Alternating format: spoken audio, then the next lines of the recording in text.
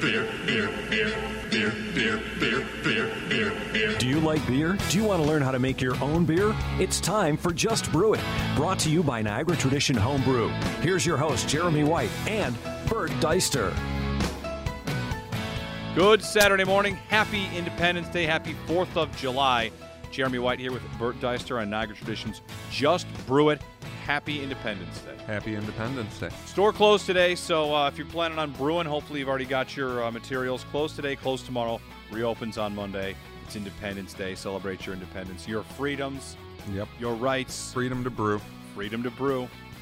We talked about the history of home brewing way back in the day, right? How long? Episode 1, yeah, like how long it's been legal for. Is it federally legal? Yes. Okay, there's no states or anything like that, not yet? I don't believe there's any states that homebrewing is illegal or have set any additional clauses to it anyways.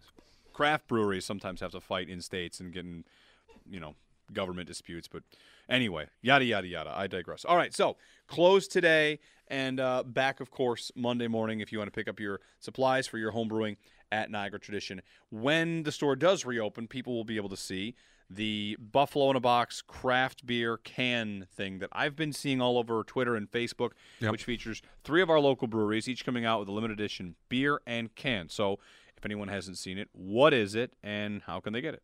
Well, I think you get it at Consumer Beverages. We've already checked out some of the cans. I noticed Resurgence Brewing Company was putting stuff up on their Twitter, kind of a video that showed the cans coming through the production line, which a lot of people have seen bottles come through, or maybe to local brewing company and seen a bottling line day. But it was kind of interesting to see the can. I know I watched the video several times to kind of get the handle on it, and beer in a can, craft beer in a can, is becoming much more popular. So I mean, there's certain breweries that always stuck to it. A little east of us, Heady Topper has always been in a can. You have Dave's Brewing Company, Dale's Pale Ale. Do Dave's Pale Ale, Old Chub. Golden Road, I always think of in cans. But it's nice to see a lot of local brewing companies do cans too, because there's some big advantages, especially as you travel during the summer. We talked about plastic pop bottles. There's the same advantages, bringing a can somewhere. You can dump it in a cooler, dump the ice on top. You don't have to worry about anything breaking. And at the end of the day, you know what I mean? You don't have glass. You don't have the potential of broken glass. The recycling is much easier. I mean, a can of or a bag of cans is nothing. A bag of bottles is a real pain. When I think back to the first ever time that I thought about the difference between a bottle and a can, I want to say it was Keystone. I don't remember which beer company that advertised as bottled beer taste in a can. Maybe it was Keystone. I don't know. They did Bitter Beer Face too. Anyway, the point is, when it comes to canning, if you're a home brewer, you're not. There's not really a lot of options out there. What are the advantages? Is there any difference in the way a beer tastes? If you're a craft brewery and you decide you're going to start canning instead of bottling, I believe canning is much cheaper. Yeah. But other than that, for the taste of your beer, is it going to do anything different to your beer if you have 1,000 bottles versus 1,000 cans? I mean, if looking at the UV, we look at this a lot as home brewers trying to keep our fermenters out of direct sunlight. And the cans are going to provide that same UV barrier, where a dark bottle doesn't let as much UV light through. A can lets none. So you don't have to worry about your beer skunking if you're setting it out on a table, or if it's, sitting in a lot of people love to have the large trough full of craft beer sitting out in their backyard this weekend uncovered. These are probably not your craft beer fans, but the cans are a great option. You can leave them out there sitting in the sunlight on a bucket of ice, and they're not going to oxidize on you, and they're not going to skunk. So how come bottles haven't evolved to just completely eliminate UV? I mean, you got aluminum bottles which do that, but when it comes to the actual glass bottle, do you think that'll be something that down the line might happen where companies would wrap the entire bottle, or would the wrap just offset the cost benefit? Or you got it, and I think we've already seen that some. Okay. I'm trying to remember which Belgian brewing company paints their bottles. That's kind of cool. It stops the light. All these things make it harder to recycle the glass at the end of the day, though. Gotcha. Whereas aluminum can, it's a little bit easier. For the home brewer, we suggest maybe coating your bottles in bed liner or something like that. Bed liner? Yeah, I've done it before. Really? Just to keep the to keep the UV, more to keep the bottle intact and rough and tumble, but dual benefit. Yeah, right. Wrap it in some clothing or bedline or whatever. All right, very good. So be on the lookout for those sets with the craft beer in the can. It's a sharp looking set too. Nice little baseball theme. It's as I'm sure sometimes the actual look of it is every bit as important as the actual taste. Yep. And these are kind of collector's editions. These 3-can sets. So be sure to check those out. Okay. What, would you have something else? Nope, not on the cans. I'm good. Y Yeast has 3 summer seasonals. You were in here last week. We talked about these a little bit. So whether it's the Saison Brett Blend, the Bière de Garde, or the Farmhouse Ale, the seasonals from Y Yeast, have you seen good action from them? Have you had a chance to actually see how they're developing? We haven't had a chance to brew with them yet. We've had all the ones that came in last week picked up. We're really excited to use their Farmhouse Ale, and this is going to be great. A lot of brewers are taking them, planning for that beer like this weekend. And if you haven't got ingredients, you're a little bit late, and maybe our topic later will kind of give you something to do while you're sitting around wishing you could be brewing. But the Farmhouse Ale on these warm weather days is going to be great if you don't have temperature control, or if you don't want to have temperature control on the hot end as well as the cool end. Yeah, it's great. These are like some 80-degree plus fermenters, so it's going to be great for summer and great for a nice, quick summer seasonal beer. So a Farmhouse Ale, if you wanted to make one, you're saying heat is the time to do it. Yeah, you got it. So in summer is the time. Y Yeast has put these yeasts out so that you have the right timing, that you're going to have nice warm fermentation temperatures to carry all the way through and make sure they attenuate out. A lot of people want some of these, like the Bière de Gardes and stuff, maybe in the fall and winter. But as often as brewing is, you want to be ahead of the schedule. And so you want to be brewing those beers now. Well, when it comes to Farmhouse Ales, at least for me lately, it's been like a summer of Farmhouse for me. It's what I've been really seeking. Whenever I go to a place, if I see on the board they've got a couple Farmhouse Ales, I'm just driven right to those. And when we talked about the genesis of them, it used to be primarily wild yeast that would make these. So if I'm buying a yeast that is a Farmhouse Ale yeast, is that just they've harnessed a wild one that they've decided that they like that one a lot? Like how I guess for anyone that might not understand the difference, like myself, the difference between buying a wild yeast or just like throwing open the doors and letting it happen itself. Yeah, you have one yeast in there, not a plethora of yeast that could take over, could not. You don't know which one's gonna finally ferment everything out. You're gonna see a yeast here that has a little bit of a reliable attenuation and a little bit more reliable of a flocculation and temperature and pitch rate, where when you get a activator pack and you smack it and you activate it, now instead of having whatever cells drifted into the top of our brew pot like we tried at the store, you have 100 billion of them. Mm-hmm. So you have a definite head start over trying to harvest something wild. Or there's a lot of times like YUE sources these not from wild fermentation but other Belgian breweries and stuff like that. If you're trying to do this off of a bottle, you're going to get a lot more cells to start with, and that it's the primary yeast for the fermentation, not just a conditioning yeast. Well, it's a good summer beer to get started if you want to. Farmhouse Ale yeast, one of the 3 seasonals from Y Yeast available. All right, so we thought about today's show, and it's 4th of July. Stores closed today, so maybe if you don't have any sort of materials, you're thinking maybe you're stumped for what you might want to brew. Which for me, it's always I'm pretty seasonal. Around holidays, Christmas, I wanted to brew gingerbread. I wanted to do an Oktoberfest in September. I think a lot of people probably go that way. They go seasonal. And right now, our beer of the week last week was a light American Pale Ale, 4th of July kind of stuff. Mm-hmm. So when it comes to looking... Or IPA. IPA is what we did last week. Yeah. American was 2 or 3 weeks. 3 weeks ago. Lambic. Yes, that's right. Week before. That's right. So I'm glad you're keeping track of these because my brain's all over the place. When it comes to inspirations for beers, are there, in your opinion, great little, summer, maybe people are on vacation, pilgrimages that you can go on if you wanted to go to Michigan's got a couple good breweries. Maybe you go visit Founders and check around and get some inspiration from Founders, or any sort of inspirations. Where do you suggest people find them? Well, anywhere you go. And I think you were talking about going to Florida and really picking up a lot of beers there that can't get around here. Whenever you travel, try the local beer source because there's going to be a different kind of flavor to the beer. Now, in Buffalo here, we tend to have kind of richer beers because we're a cold, wintry city. And so the flagship beers from our breweries are going to be richer or higher alcohol beers. If you travel down to Florida and you're looking for some summer inspiration, you're going to tend to see a lot more lighter beers or a lot more summery beers because it's, no joke, a lot warmer in Florida. Yeah, well, it was 90. I was there last week, and it was 95 degrees, and I actually had – I always do that, whether it's a baseball stadium or I'm always going to get the local beer, and it'll inspire me to brew my own. This show is about home brewing and ideas for home brewing. At the Florida Panthers arena, they have a coconut ale. Now, I don't even know if I'd ever heard of coconut in a beer, and this was coconut. It was a coconut ale beer, and it was fantastic. Like exactly the kind of beer you might want to do if it's, hotter than the sun, which Florida could be pretty hot. So a refreshing coconut ale, and we've talked about how to get fruits into beers. Coconut is not one you're often going to think about. No, and it has some oils that I know can cause some problems, and it's something we might have to look into for a future recipe of the week here. I haven't ever brewed a coconut ale with actual raw coconut. Is it one of these ones like pumpkin? Cooking where you extract. No, you're going to want to use some coconut in there. I've had beers that have a hint of coconut, whether it's been an extract or Sriracha Ace hops, which kind of give you a coconut pineapple feel to the beer. I've never actually tried one with a whole coconut. Yeah. Coconut ale. I don't remember who made it, but Cigar City is a big brewer down there. I think they make the High Lie, which is an IPA.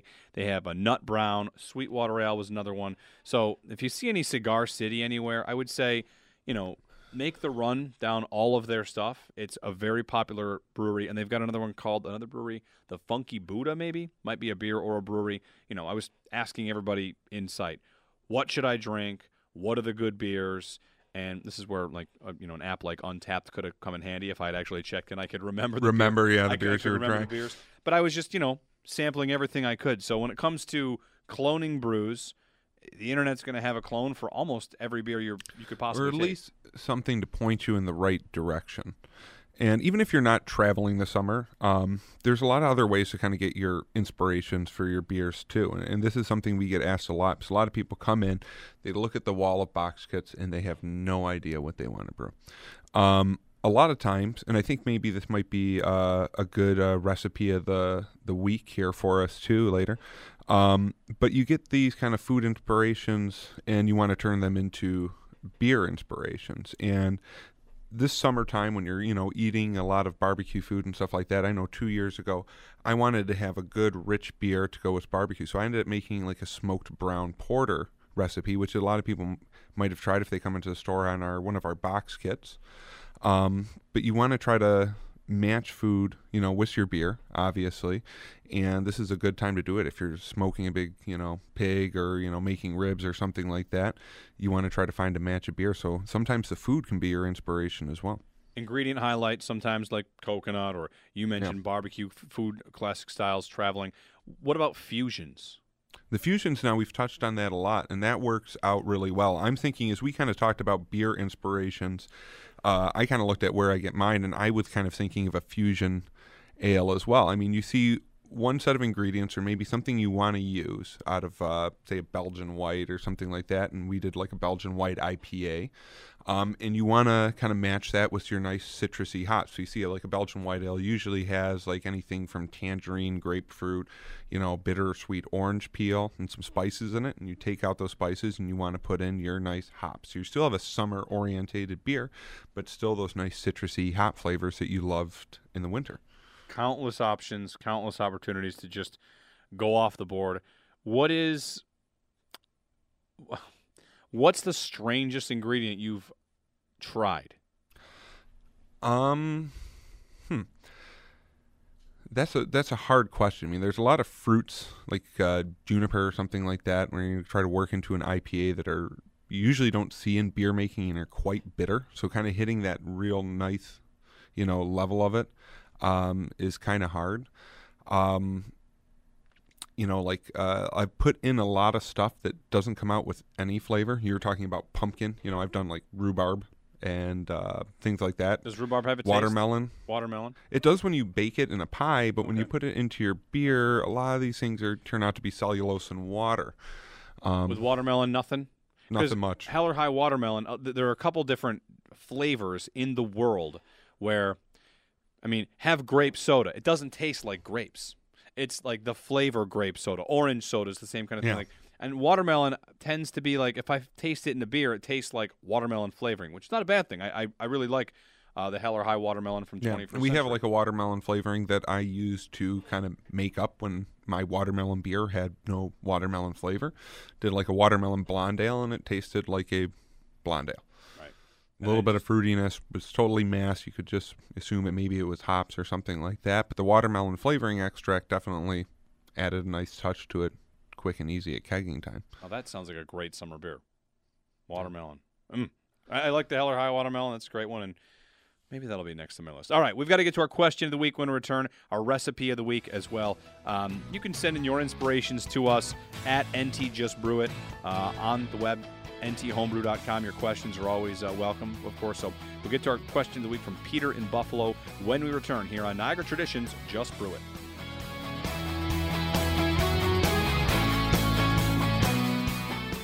Jeremy White here for Niagara Tradition Home Brewing Supplies. You're listening to Just Brew It, which means either you homebrew or you're thinking about it. Wherever you are in the process, Niagara Tradition Homebrew is your source for everything home brewing. Do what I did. Get a starter kit, and you'll be well on your way. Niagara Tradition will be there to answer your questions, give you advice, and as I try to become a more seasoned brewer, I know I can count on Niagara Tradition to be there with the supplies and the advice I need. Niagara Tradition Home Brewing Supply, 1296 Sheridan Drive, near Military, in Tonawanda. Open Monday through Friday, 11 to 7, Saturdays, 10 to 4, and 24/7 at nthomebrew.com. Niagara Tradition Homebrew. Pay them a visit, and remember to just brew it.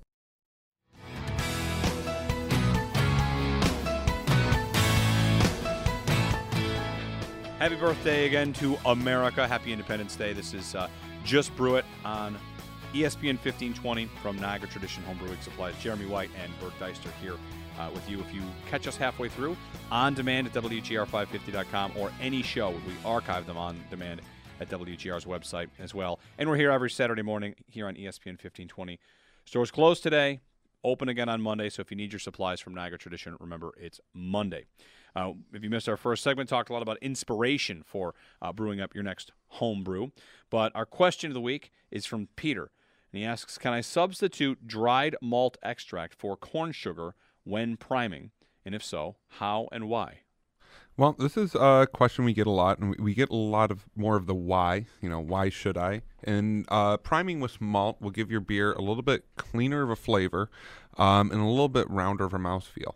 You're not just adding corn sugar. You're not just adding sugar for the yeast to process into CO2. You're giving them a full range of nutrients again, as well as you're going to leave a little bit of sugar and stuff left over. A little bit more of that maltodextrin or maltodextrin won't get fermented. We'll have a little bit fresh flavor to it. You usually see this on Hefeweizens, which I know I bottle conditioned Hefeweizen with wheat recently because I wanted it to be very authentic. I wanted to have that nice, rich mouthfeel. This is a bottle conditioned beer that I'll be drinking right out of the bottle. The one thing about priming with your malt extract is you have to have a little bit of forethought here, and you got to be thinking of it usually the night before you bottle. With the corn sugar, we're used to just boiling it up for 15 to 20 minutes to pasteurizing it, letting it cool for another minute, or maybe topping it off with some cold water out of a bottle from the refrigerator, and then immediately mixing it in and just going.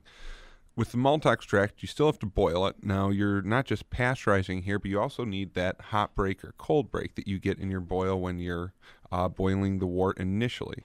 And the reason is if you end up just taking the malt extract and putting it into the beer, you're still going to have a lot of short protein chains, which are going to cause chill haze or, kind of a milky mouthfeel to the beer, as well as a couple of goobers down at the bottom, floating around in the sediment.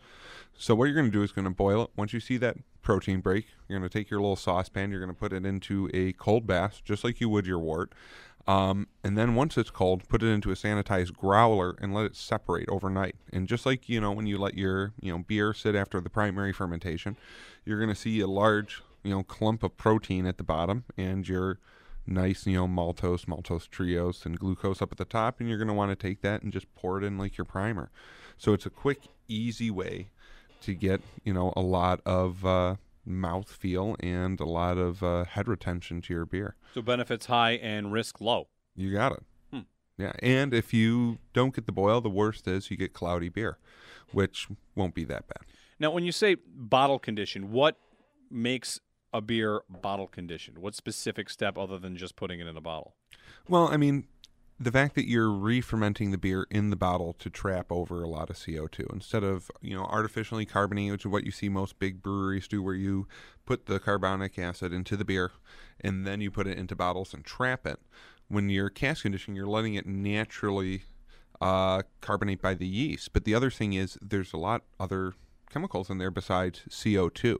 And so you tend to get a nice, ester of the yeast just from the bottle conditioning, trapping that inside the bottle. Stuff that you produce during the first 3 days of fermentation that normally if you artificially carbonate will be lost because you'll be replacing it with only CO2 and not this full range of gases that the yeast produce.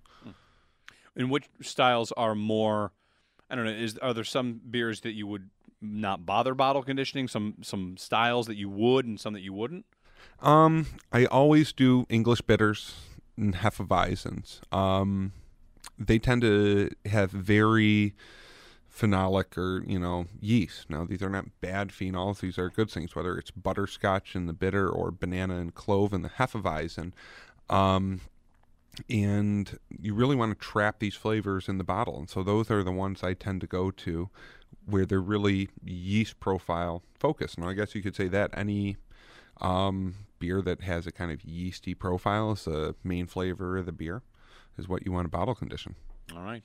Well, there you go. Peter, thank you for the question. Again, you can send us questions at NT Just Brew It or at NT Homebrew. I also wanted to ask you about a type of beer we haven't spent too much time with here. We've talked IPAs and we've talked Hefeweizens and Belgians and pale ales. I don't think we've ever really talked about on any level brown ales. Yeah. And I think that they might be, they're not the forgotten beer, but you don't hear people talking about brown ales all that much. I know CBW makes one. Newcastle is one of the more famous brown ales. This past week when I was down in Florida, Cigar City made a brown ale that I never think to get brown ales, and I thought, I just want the local one, so I'll try the brown ale. And I found that I really enjoyed it. When it comes to brown ales, people don't view them the same way that you might view IPAs having a scale. You've got crisp or you've got bitter. With brown ales, what's the scale? They run a long gamut, and the two that you mentioned there, you tend to see English brown ales, and they kind of categorize them as a couple different types of brown ales, be very sweet and have caramel tones to them or butterscotch tones, and they're actually rather light in color. Then you see American brown ales tend to have this kind of dry, nutty background. And they can be really diverse, and that's a great thing about a beer. With IPAs, we think of the diversity in the hops. With the brown ales, the diversity is more focused on the malt and what specialty malts you're putting into it. What malts bring out the nuttiest flavor? I tend to look at the German Carafa specials or the English pale chocolate, and a lot of time roasted malts. So we see a lot of people making blonde stouts, which are kind of have, to me, more of a brown ale feel to them, because they have a heavy load of special roast or something like that. So they're not black in color, but you're getting a little bit of a roasty tone to them. And if you use a brown ale, if you decide you want to make a nuttier brown ale, is it all malt, or are people putting nut extract? Is that a thing that you could even use? We have, yeah, and there's a hazelnut brown ale. Very hazelnutty at coffee. At alternative brews. It's very, very sweet. Has a lot of hazelnut in it. We have a Rogue Brewing Company hazelnut extract that they provide to homebrew shops. That's really popular and something that I guess you kind of see a resurgence of this, brown ale and flavoring, because these big malty beers tend to, balance out a lot of other bitter flavors. Rogue hazelnut. I feel like I've seen it, and I've never had it. There's another place where inspiration could be good. Would you they actually have a box kit too, and we have the box kit with instructions from the brewmaster if you ever want to make it. We also have the hazelnut flavoring extract, and if you want to enjoy a cigar and a hazelnut beer, head to Alternative Brews on Sheridan Drive. They have a house hazelnut brown ale that's really good. Do you find that brown ales are bringing up the rear, the caboose, when it comes to what types of beer people are making? You got it. I think it's an Old Faithful. I know I have a couple brown ale recipes that I know I will always like. They're good session beers. They're good flavorful beers. They're good beers paired with hot food. We see a lot of people make them. We sell a lot of brown ale box kits, I can tell you that. But we don't see as many commercially, which is always interesting. Just Brew It here. Jeremy White, Bert Deister on ESPN 1520. Finally, our recipe of the week. Here we have it's July 4th. It's Independence Day. So what are we thinking for our recipe of the week? Again, you won't be able to pick it up until Monday. So if you're going to brew it, maybe by next week we have an idea of, fermentation, how far that's gone. What is our recipe of the week? Well, we'll go with your beer inspiration this week. I think it's Independence Day. Our forefathers were big brewers. We need to go with an American brown ale. Maybe with a spruce tip or hazelnut, option too, if you're looking to go spruce for classic American independent style. If you're looking for more of, modern, we'll go with the hazelnut extract. What kind of yeasts do brown ales take? Brown ales usually American or English. Pretty standard. Yeah, pretty standard yeast. So it's going to be an easy one to ferment at 65 to 72 degrees. So if you have air conditioning this weekend, I think you'll be okay. Yeah. So, it's going to be a standard, and the hop bill will be fairly low, right? Mm-hmm. What separates, we've done this before, porter to stout? It's not that big, right? Sometimes it's just what people decide to say. How about brown ale to stout to porter? In color, people might not tell the difference, but what separates a brown ale with the certain malts from a porter? Porter, you're not going to have those really rich coffee or smoky tones that you see on a porter or stout. So if we say like a porter, you tend to taste more coffee. In a stout, you tend to taste more of the roast or almost smokiness. In a brown ale, you're going to get more of a nutty, really light roasted malts to kind of provide a nice, soft flavor. All right. So if you like dark beers and you've already run through stouts and you've run through porters, now's the season for brown ales for you. And if you have friends that as soon as they see a beer and it's dark and they say, that's too heavy for me, you've got to kick them of that habit. Yeah. People do that a lot. It looks too heavy for me. It's actually a really light beer. It's just the color of it. It's not really heavy at all. Yeah. I don't know. I tend to kind of resent that. What do you mean it's not heavy? It's just a beer. Yeah. I find IPAs, some of them, to be really heavy.